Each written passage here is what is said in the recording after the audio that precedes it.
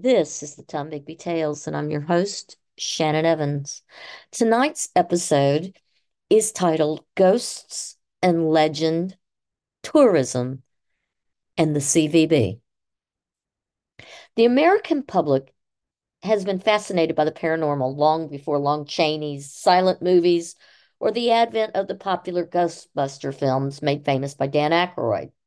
The more modern movies like Poltergeist in 1982, Child's Play in 1988, Silent Hill in 2006, The Possession in 2012, and of course, back in my high school years, the Amityville Horror of 1979 are all based on actual reported supernatural hauntings.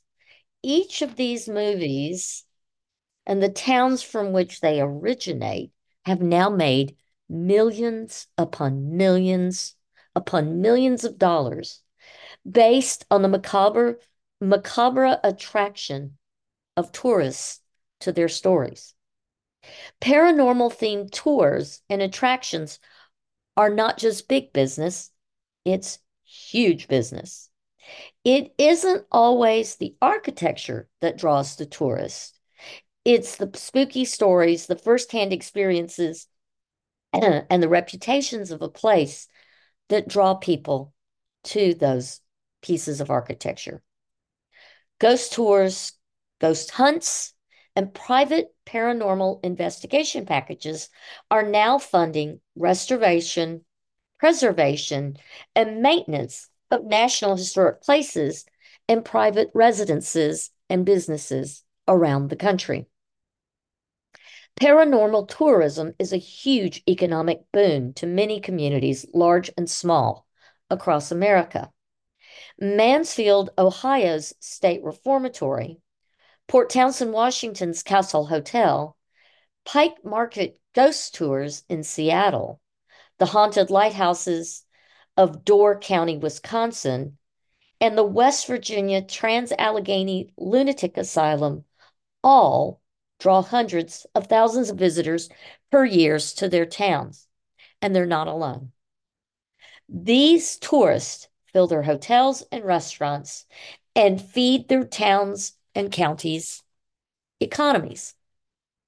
Mothman, Bigfoot, the Flatwood Monster, vampires and werewolves in Forks County, Washington, and the Boggy Creek Monster in Arkansas are financial windfalls for formerly oppressed, off the beaten path rural communities. Cryptids, monsters, and haunted attractions may seem like small niche tourism, but these niche tourists and their dollars are providing the necessary funds to keep historic homes, abandoned hospitals, prisons, and schools intact and preserved, offsetting the incredible expenses often associated with their continued protection and preservation. Many, if not most, historic home tours that include a ghost or paranormal tour season, a tour season, or paranormal investigation opportunities declare these events their top moneymakers year after year. You don't have to actually believe in the paranormal to see the economic benefit of ghost paranormal tourism. Haunted paranormal tourism is a viable means to fund historic preservation while also filling a town's coffers with the full hotels, restaurants, coffee shops, and stores. When tourists stay in your hotels and eat in your cafes and restaurants, they spend money that eventually funds increased police departments, increased firefighters and first responders.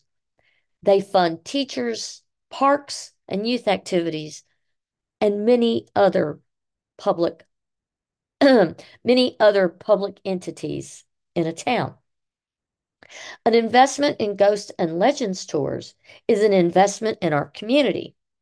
When those ghost and paranormal tourists come to visit our town and have a wonderful experience, they then share it with others, creating the knock-on effect and more increased tourism. We already have eco slash hunting tourism that's growing. We have cultural and heritage tourism related to our plethora of antebellum homes. So why not build on that and build back up what once was Columbus Ghost and Legends tours and take advantage of the ghosts and legends associated with our town, its home, its homes, and its rich history of tall tales and ghost stories handed down generation after generation in the various homes, buildings, and cemeteries that we have locally. Because our current and thankfully outgoing director of the Columbus Convention and Visitors Bureau apparently wants nothing to do with the previous tours that always sold out. The, the entire highly successful Ghost and Legends tour appears to have disappeared soon after Nancy Carpenter took over in 2011. While the underfunded but always ambitious Columbus Arts Council appears to have attempted to revive it, COVID uh, appears to have blah blah blah. Sorry, COVID appears to have decimated what was left of the Ghost and Legends tour. It would appear that none of the haunted antebellum homes have participated in this tour since 2018. What types of promotional designs drive visitors to such an event as the Ghost and Legends Tour in Columbus and other towns? Usually, notoriety and the following influx of tourism is derived from film, such as on TV and YouTube and other popular media like Netflix, drives people to a town that has a place of notoriety. Getting featured on shows like Haunted History, Most Haunted, My Haunted House, Paranormal Witness, or Ghost Stalkers helps haunted homes businesses and their associated communities achieve celebrity and often cult status and instant stardom on apps like TripAdvisor. Entire economies are developed around paranormal tourism.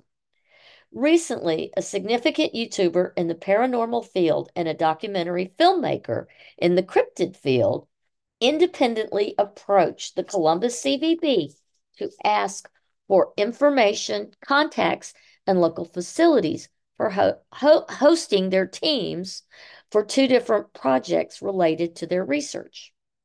They received no response from the CVB. After multiple emails each to the director, Nancy Carpenter, they both followed up with phone calls to the CVB. Messages were left for Carpenter and no return calls ever came. Now, to be clear, both teams explained they had significant audience size, multiple millions, and funding specifically for their projects that would be spent locally.